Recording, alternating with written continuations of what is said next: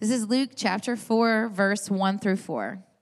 And Jesus, full of the Holy Spirit, returned from Jordan and was led by the Spirit in the wilderness for 40 days, being tempted by the devil.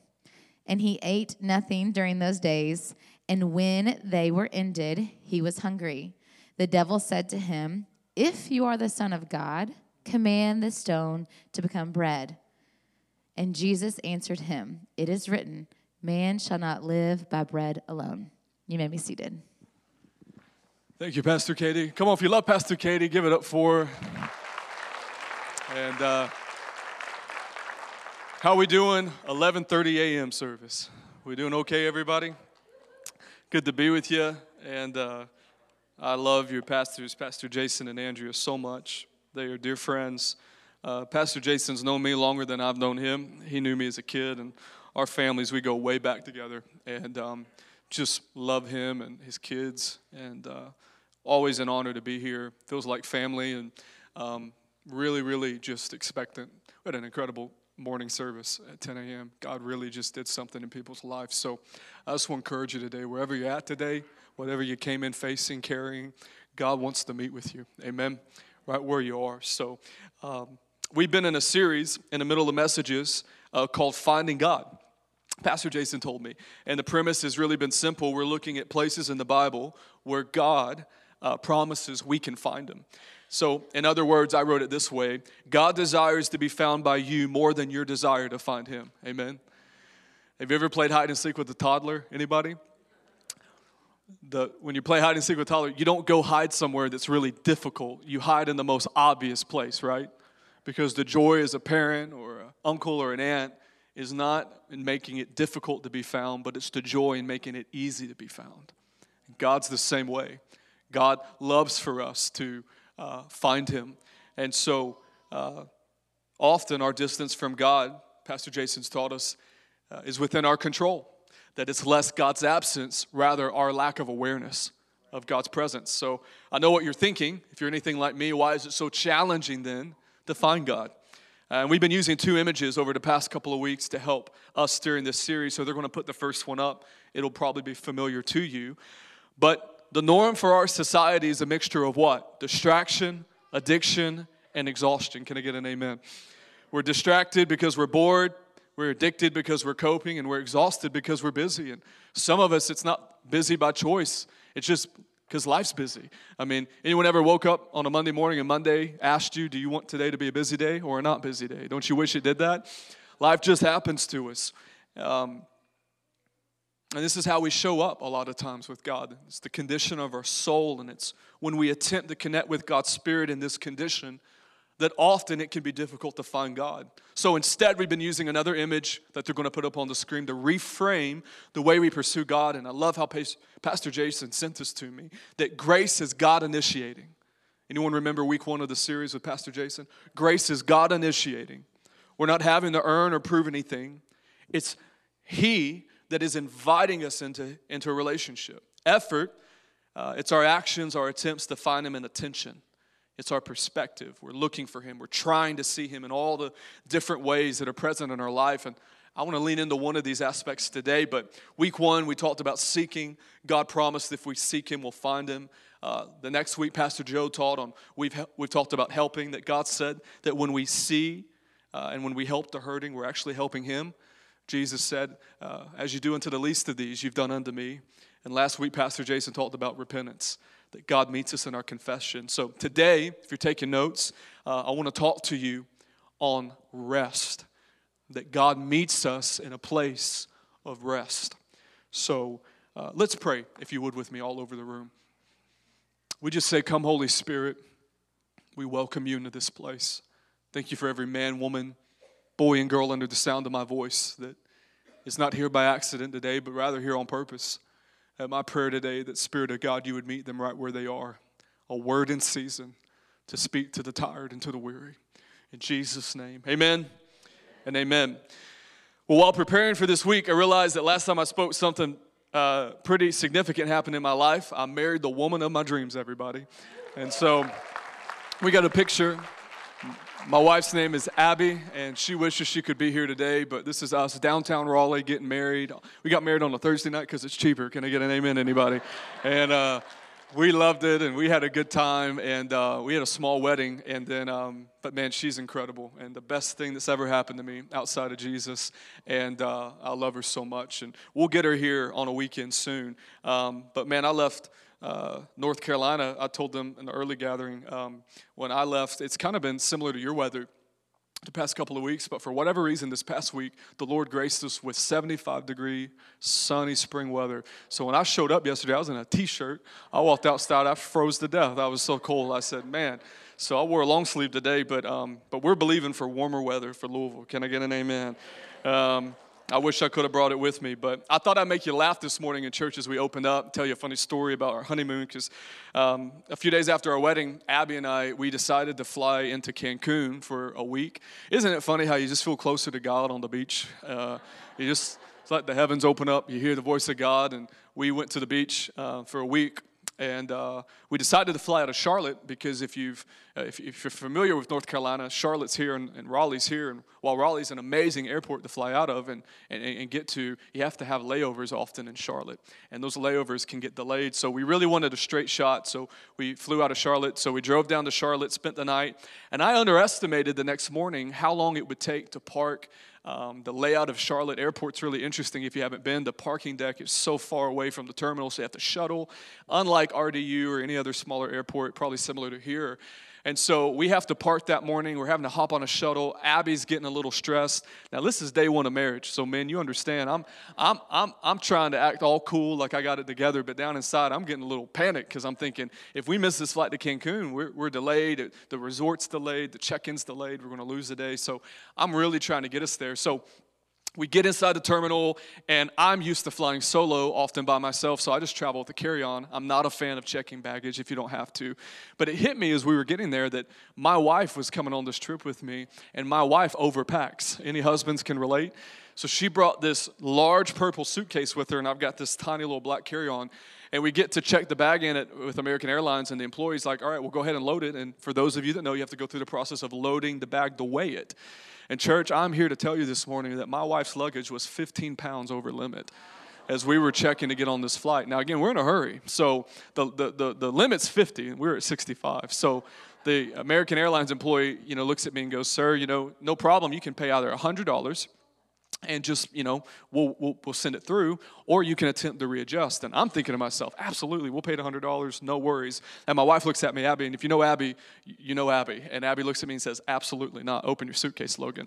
Now, let me remind you, as I'm getting on my knees in the middle of this busy airport, and she starts throwing swimsuits and toiletry items and hairbrushes and blow dryers at me, and I'm trying to, I've got like 2 outfits in my suitcase. The majority of my suitcase is her stuff, combined with her suitcase that's 65 pounds. And so she starts throwing all these items at me, and we'll set it up on the scale, and we're going to weigh it, and they're like, 60 pounds, got 10 more to go, and so we'll take it back off and open it back off. As the process started, we probably did this 4 to 5 times, I started to notice that my personal items had no place now in luggage, and I was forced to carry them. And so I'm like holding my shoes, and I'm holding my swim trunks, and I'm like holding a sweatshirt, and all her stuff now fits, and the lady's like, finally, you got it, you're at 50, thank God. So I told Abby, hey, for the sake of time, why don't you go get in that line to go through TSA, and I'll go to this other line across the airport to go through TSA so we can get through quicker and we'll get on our flight. The reason I tell you this story is as I'm walking or actually running across the airport while she's going through TSA, again, remind you, I've got all my stuff now in my hands. There is nowhere for my luggage now. My wife's luggage is in her luggage and is in my luggage. Where's my luggage? In my arms. So I have a pair of shoes as we're running across the airport, and as I'm running, apparently I dropped one of my shoes in the airport, which, again, I only have a few pair, and I drop one of my shoes. As I'm running, I don't notice it. And as I'm hustling through the airport, I hear the voice of the American Airlines employee that was assisting us, the lady here. This is what I hear as I'm running. I hear, ma'am, ma'am, ma'am. And I stop, and I'm like, what is going on? And I turn around. She goes, oh, I'm sorry, sir. And so I nodded and picked up my shoe and considered lighting myself on fire right there in the airport as I made my way to TSA. But I got through that TSA line. I looked at Abby and said, you're not the only one with good hair in this relationship. Let me tell you that right now. So We made it through TSA, got on a flight, made it to Cancun, but I thought I'd make you laugh at the expense of me. So it's the year for long hair, man. Grow it out and grab your pair of cowboy boots. But that's marriage, is it not? And flying with your wife. But be still and know that I'm God. It's the passage in Psalm that many of us know that Pastor Jason asked me to speak out of today that says, be still and know that I am God. God's implying that he is found in a place of rest. The phrase be still uses a Hebrew term which can be rendered as relax, let go, or stop. It implies an act of surrender or release of striving and hostility. So you could read it this way, relax and know that I am God. Let go and know that I am God. Stop striving and know that I am God. But have you ever thought to yourself, why can it be so hard to just do that? Why is it so hard to rest? Why is it so hard to relax? Why is it so hard to sit in an environment like this and nod our heads and say amen, but to actually experience this Monday through Saturday? Well, it sounds so simple, but I think we all would agree it's easier said than done. And this is often the reason why whenever you attempt to make space for God, all hell starts breaking loose. I just started 21 days of prayer and fasting with our church back in January, and it's so funny to me whenever someone really begins to pursue God and make space for God during the week and pray and fast, it's just like all hell breaks loose and it becomes a fight. Why sometimes, church, does it feel like it's a fight to get alone with God? What if I were to tell you it is? That it is a fight and that you're not alone. Because, church, reality is there's a war for your attention. You're at war today. And the end goal isn't just your attention, it's your soul. And in a digital age of distraction, there's a resistance that we all face, but a resistance that not only comes from the outside, it's a resistance that comes from within. It's been said that you're the sum total of your thoughts, that what we think about, we become, that whatever or whoever we give our attention to is ultimately the person we become. It's why over a period of time, the thoughts we think become the narratives we live by, become the stories that we end up telling ourselves and giving the power to shaping our lives as of this very moment. This is why, if you hear anything, I want you to hear today, our greatest battle as followers of Jesus is the war in our minds. That in order to enter a place of rest, we must first learn how to win the war within. It's why I've stopped teaching first Sabbath and rest and helping people to slow down and practice ruthlessly eliminating hurry from their life. Because what I begin to learn, not only in my life but in others, is the moment people slow down and actually begin to stop, the noise cranked up within. And they didn't know how to navigate their own thought life. You ever been on a vacation where you came out of a season of busyness, hecticness, and you're ready to get on vacation, only to find once you got on vacation, slow down and actually started to get alone with yourself, you were miserable? Anyone else? And you suddenly wanted a vacation from your vacation, you're like, I'm ready to just go home and get busy again. Because often many of us don't know how to slow down long enough, consistently enough, to know how to navigate the resistance within. It's one of the reasons throughout the Gospels we see Jesus build a rhythm of continually withdrawing from the noise of the outside world to be alone with God through prayer, rest, listening to his voice. It's a practice in church we often call solitude. What is solitude? Well, Ruth Haley Barton writes, solitude at its most basic, profound level is simply an opportunity to be ourselves with God. That for Jesus, solitude was more than a therapeutic quiet place for the soul, but it was a place of encounter, a battlefield. That it was in solitude with God, Jesus fought the war within.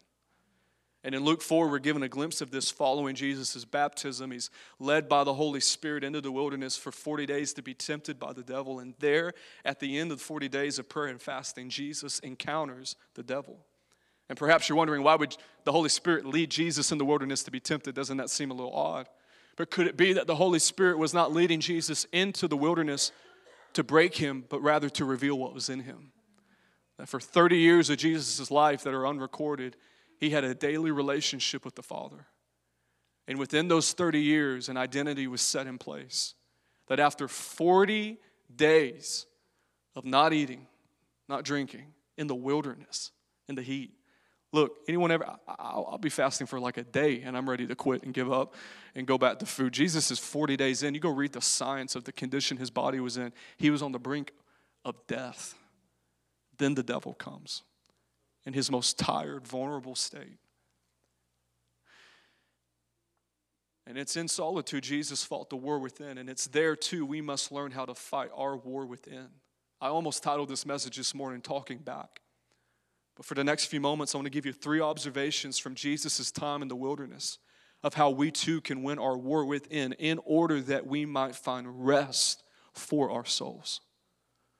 Because Matthew 11, the famous invitation to Jesus says, "Come to me, all who are weary and heavy burdened, and I will give you rest."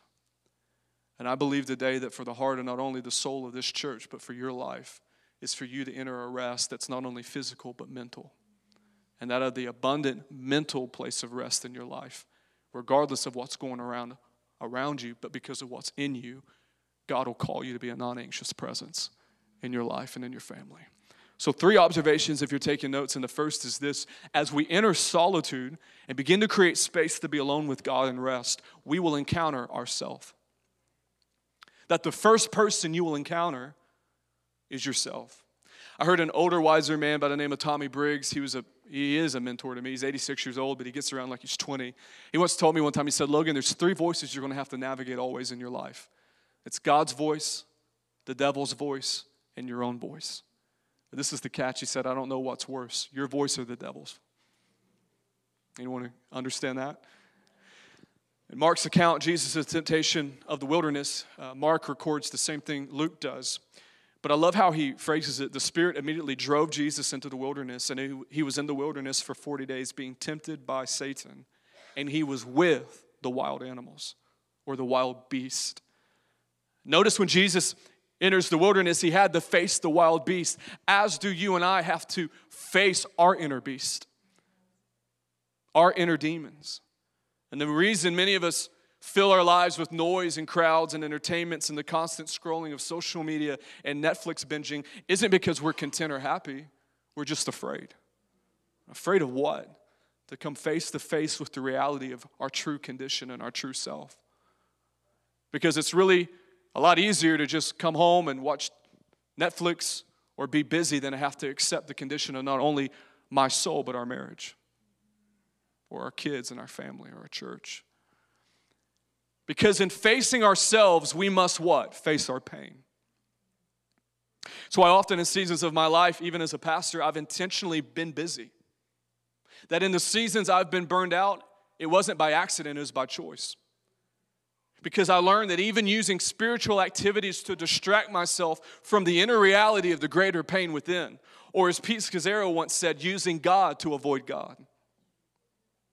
That's why it's so much easier to quote a scripture or come to church or fill your life with worship music when God really wants to talk to you about what's really going on in your soul. Good news, though, is that on the other side of the fear of facing ourselves is freedom. Not shame, not condemnation, not legalism. God does not call you and I into the light to harm us, but to heal us. But God cannot heal who we pretend to be.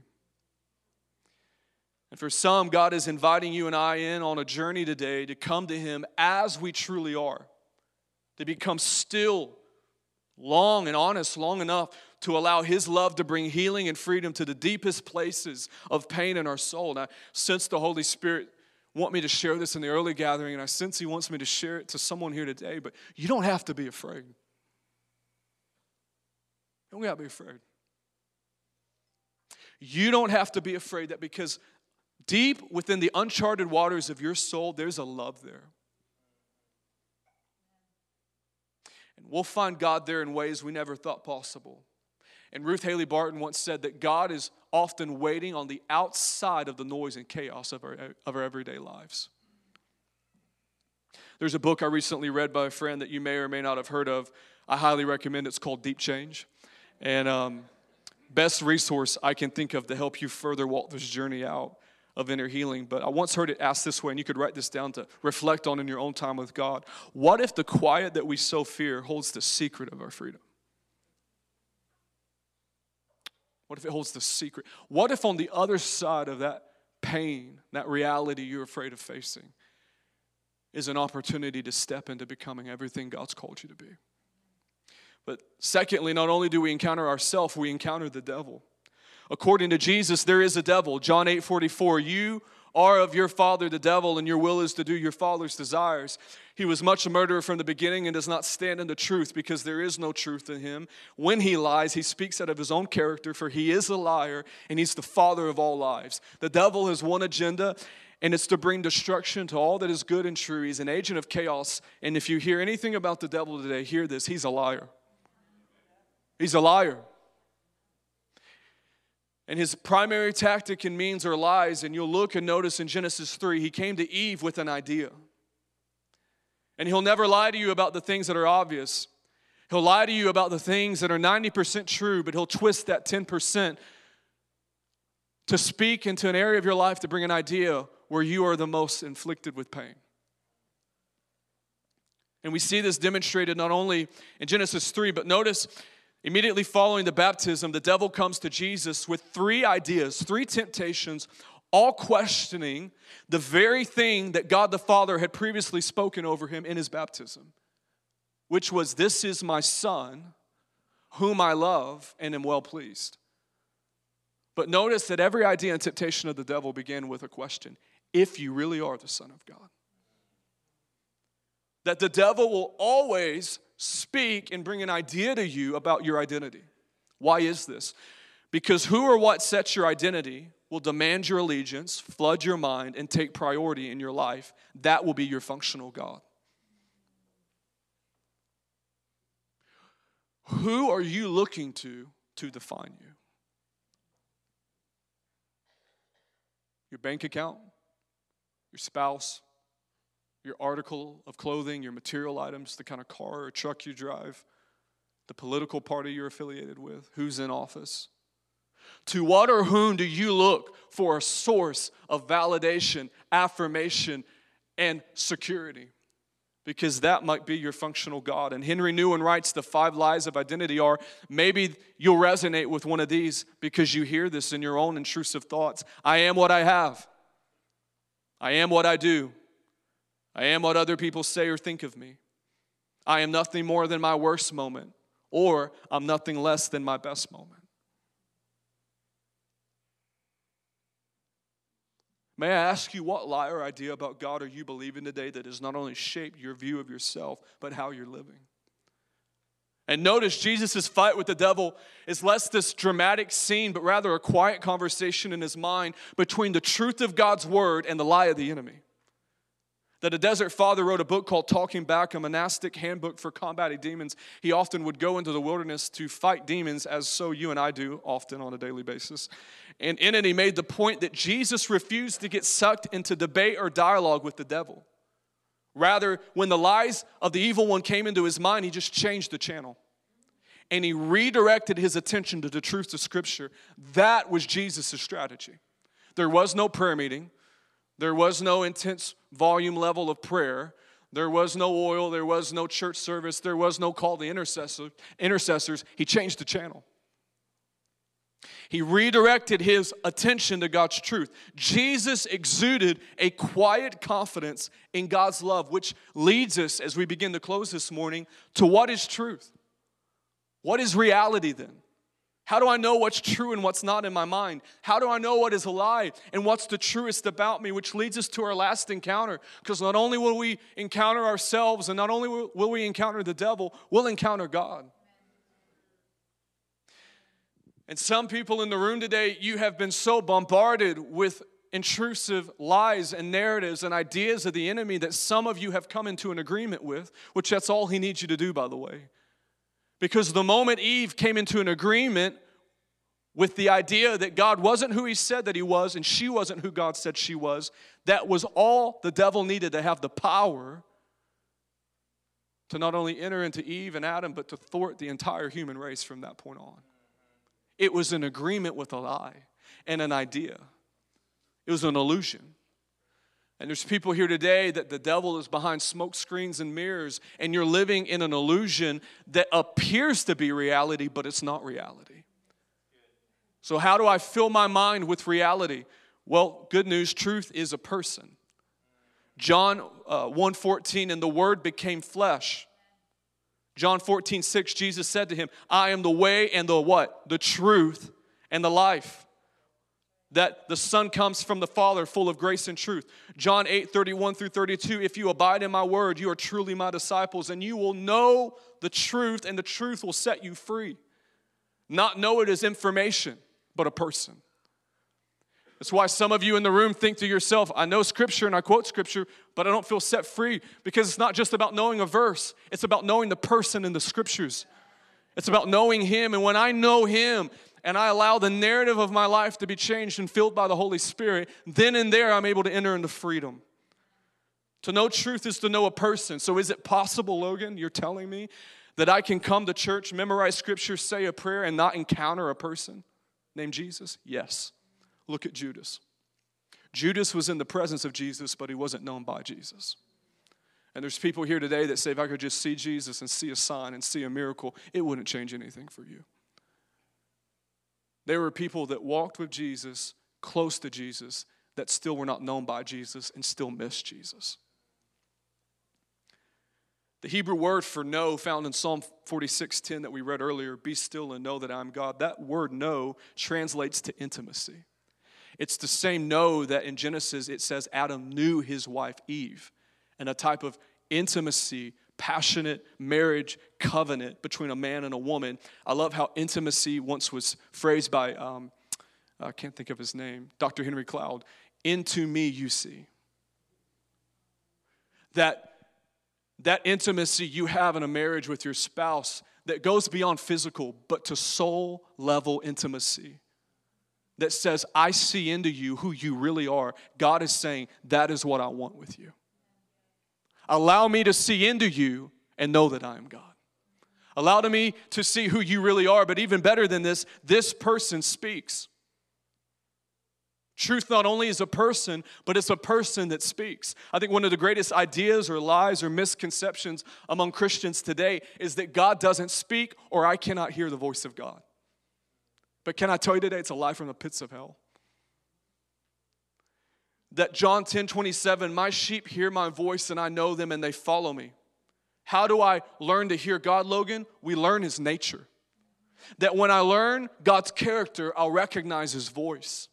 And there's people here today that you've believed the lie that I've never heard God. Could it be that it's not that you can't hear God or that God's not speaking? You've just not learned His voice.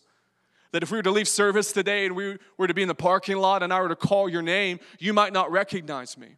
But if your wife or spouse or husband or kid or family member or best friend called your name, you'd recognize it. Why? Because you know their voice. You know them. I believe God is speaking to men and women today in the midst of the chaos and noise of your life. And some of you feel distant and far from God, but today you're learning His character. And you're learning what it's like. And if you can if you can become still and honest long enough, you're going to find God in a place of rest. That when the noise and the resistance within, I can learn to begin to talk back. And I can begin to fight back to the resistance of the war within and redirect my attention to reality. I'm going to begin to hear God in ways I've never heard this year. But how is one of the primary ways I know God? By reading His Word.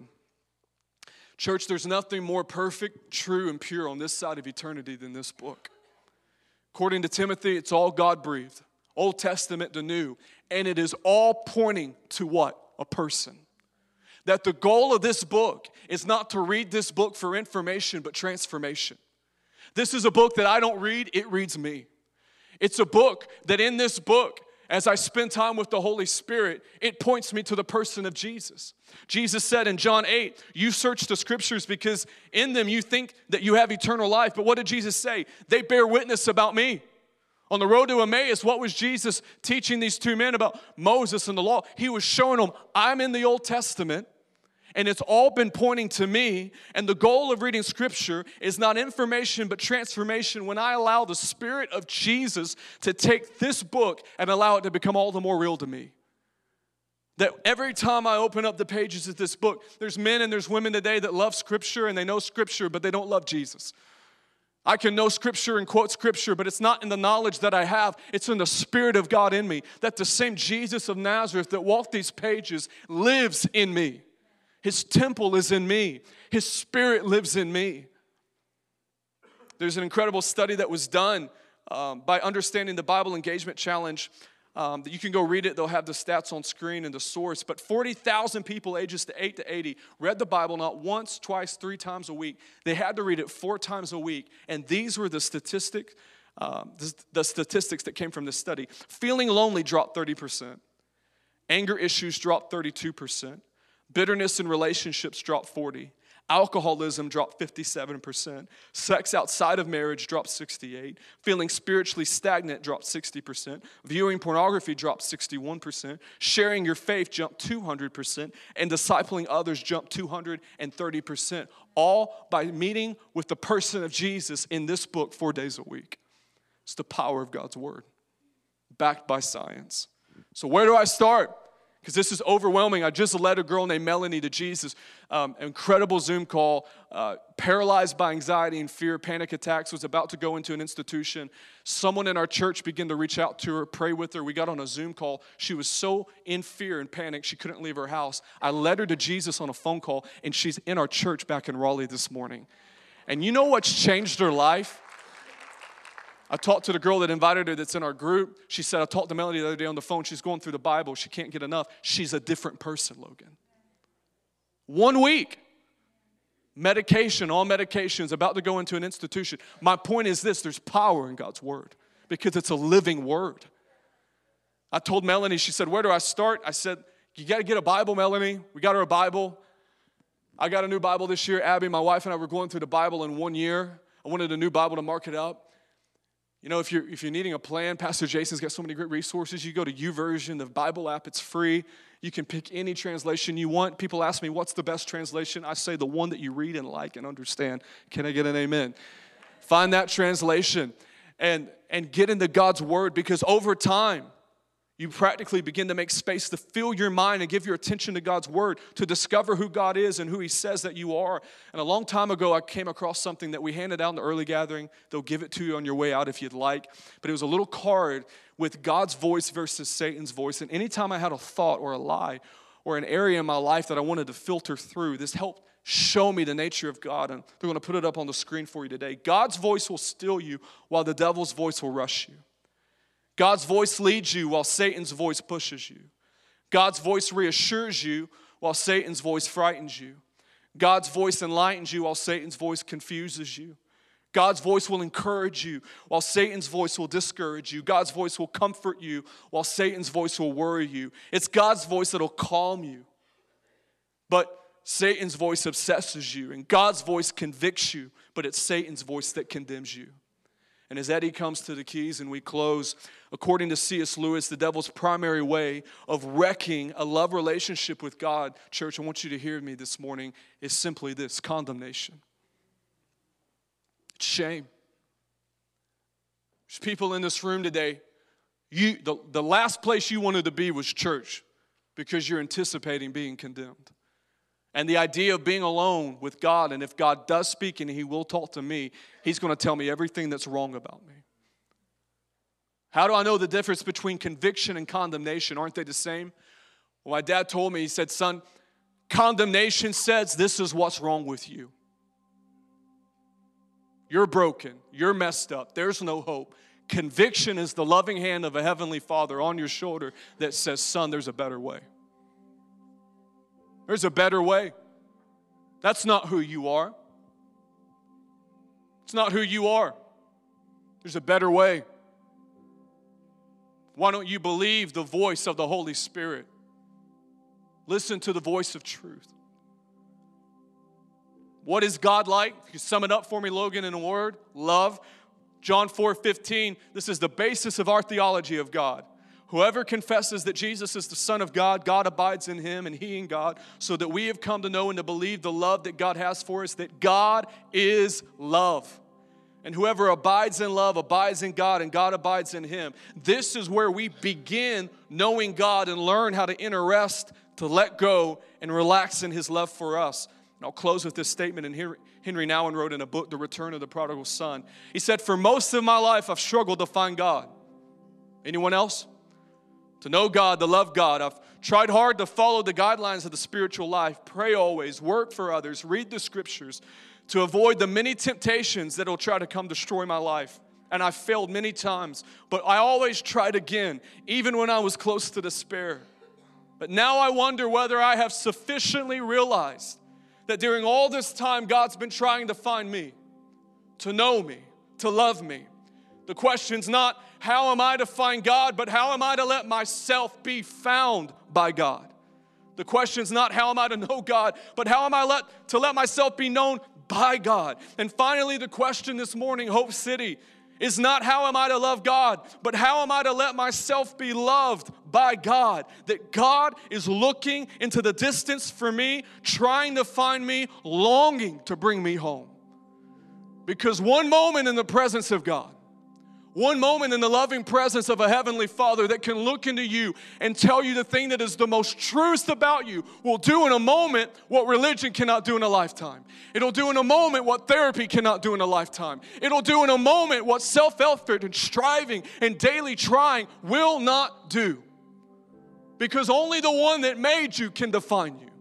And only the one that created you can tell you who you are. And only the one that sustains you in your mother's womb can come along and tell you the truest thing about you, which says, sir, you're not defined by your bank account and your income and your job status, nor, mother, are you defined by appearance or what others say about you, or to the child today or the teenager, the high schooler, the middle schooler that says, I feel like I'm defined by so many things. But it's the voice of a heavenly Father today that's coming and saying, I know who you are. And I have a word, and it's a better word being spoken over you. And as we stand and close all over the room this morning, I felt led to just be vulnerable and share with you, one, where this is coming from, but two, a moment where God met me recently, because I got married in November. At the end of the year, our church is going through an incredible transition right now. We inherited a church 4 years ago that's been around for 30 years. It's been a lot of work through a pandemic and an election, and God help us in another election this year. And not the time to be a pastor if you're looking, I promise. Do anything else in the world right now than that. But it's a lot of work. And toward the end of the year, I begin to deal with a lot of warfare within my mind. It's just like the knob got turned up. The stress went up. Anxiety went up, and I knew there was a lot of constants changing in my life, a lot of responsibility. But it was interesting because it's as if God was, or the lies of the enemy, the intrusive thoughts, weren't so much about my job or my role or our church or my family or my wife or my friends, but it was about me. It's like the devil was beginning to talk about me. And then I had my own inner critic, which that plus the devil is a disaster waiting to happen. And as I came to the end of the year, God began to talk to me about what I'm talking to you about today. I've been preaching this to myself for months now. That's why I'm so passionate about it. And as I got to the end of the year, I was like, I preached this to our church as we began 21 days of prayer and fasting. And I wish I could tell you after preaching it, it's like things subsided, but man, things got worse. It's like the voice got louder and the noise got louder, and talking to Abby about it, and I said, man, I just feel like I'm getting beat up. And she's like, well, Logan, you're carrying a lot. And our team, we began to realign some things, and I've been trying to rest and, just really spend time with God, but really listen to the voice of God. And it was so funny. Last week, I was sitting there on a Thursday night watching Yellowstone. Can I get an amen to all the men in the room? And I was eating some deep dish pizza and just trying to escape from the week. I had a rough week. And as I was sitting there, I was watching it, and Abby was going out with friends, and I was watching this episode. And if you don't know Yellowstone, I'm not telling you to go watch it, but all the men in the room, I know you know. And John Dutton, who owns a ranch, has a son named Casey, and they're out riding horses one day, and he's been trying to talk to Casey about becoming the livestock commissioner for Montana so they can keep reins on this ranch and this property, because people are coming to try to take it from them. And Casey keeps pushing back, and Dad, I don't want to do that. That's not me, Dad. Ask my brother Jamie. He's the politician who comes to a moment where John Dutton finally has to go a different direction, and it's just the two of them alone out riding one day in the field. And Casey speaks up, who you can tell feels embarrassed, as if he's disappointed his dad. He says, Dad, I'm sorry about what you wanted me to do, and I'm sorry I couldn't do that for you. That's just not me, Dad. That's not just who I am. I'm not a politician, Dad. He drops his head, and John Dutton, his dad, looks over at him on the horse across the field, and he looks at me and he says, Son, I know exactly who you are. And don't you ever apologize for being it. And in the weirdest way, I don't know if it was the deep dish pizza or the emotions I felt from the week, but it's like the presence of God came into that room. And God anointed John Dutton, Kevin Costner. And it's like I felt the presence of God come into the room and look at me in the eyes and say, Logan, son, I know exactly who you are. Don't you ever apologize for it. Those places in you that you feel shame, those areas where the devil's been talking to you, those areas where your inner critic's been accusing you, I know who you are. Don't you ever apologize for it. I didn't say this in the early gathering, but I feel led to say it. There's a verse that I don't have on the screen for you, but it's at the end of that. Some of you are asking, how does it end with Jesus and the devil? Well, he wins. He overcomes every idea and every lie. And you know what it says? It said Jesus returned from the wilderness in the power of the Holy Spirit. And this is the best part. And it said that the devil departed from him for a time. And I'm prophetically speaking this morning over this house and over the men and women in this house and this leadership. I want you to receive this as a word. When you return out of this wilderness season that you're fighting, in your mind and your life, you're going to come out of it. And not only are you going to come out of it, you're going to come out of it not weaker, but stronger in the power of the Holy Spirit. And I'm declaring that the devil must depart from you for a time. He'll come back. He always does. He'll come back. He'll wait. He'll look for the next moment, but he's going to depart. And I speak that over this church. Speak it over your life. May the devil depart from you for a time. And may you return in the power of the Holy Spirit. And as you return, may you know I am God's son with whom he loves and is well pleased. And as Zechariah said, it is not by might and it is not by power, but it is by the Spirit, says the Lord. We're going to listen to the voice of the Spirit, church.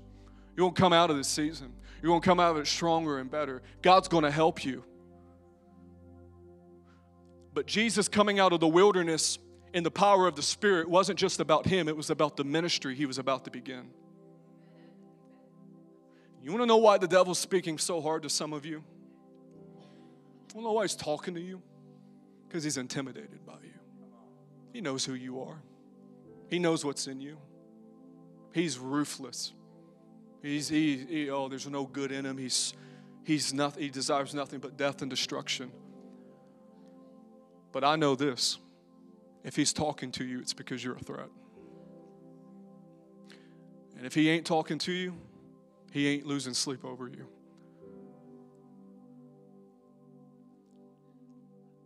I'm sorry, but I feel led. I just want to share one more thing that I feel like. I talked to Tommy Briggs, that same guy told me the story earlier. He said, Logan, I asked him, I said, will the noise in your head ever get better? Like, do you ever just graduate to a place in your faith where it's like the devil leaves you alone? Like, I know he departs, and that it's not like you live in constant warfare, but like, does the noise internally ever stop to where you just mature past that? And he's 86 years old. He's been following Jesus decades. And he said, Logan, I woke up this morning and I heard a voice that said, you're going to die today. You're going to die today. And Logan, at 86 years old, with my wife in heaven and my kids, after following Jesus all these years, I had a choice. to either tune out the noise and redirect the channel or believe the voice of God. And he's still alive today. He said, devil, you're a liar. You've always been a liar. And this is my point. It doesn't ever go away, but it does get easier. And there's someone today like, yeah, but Logan, I've heard this all before, and I just don't know if it's ever going to get easier. I'm telling you, God's going to give victory today to somebody. And what seems like an overwhelming sense of noise now, it's just going to be an echo in a season of your life coming. So I want to pray for you right now all over the room.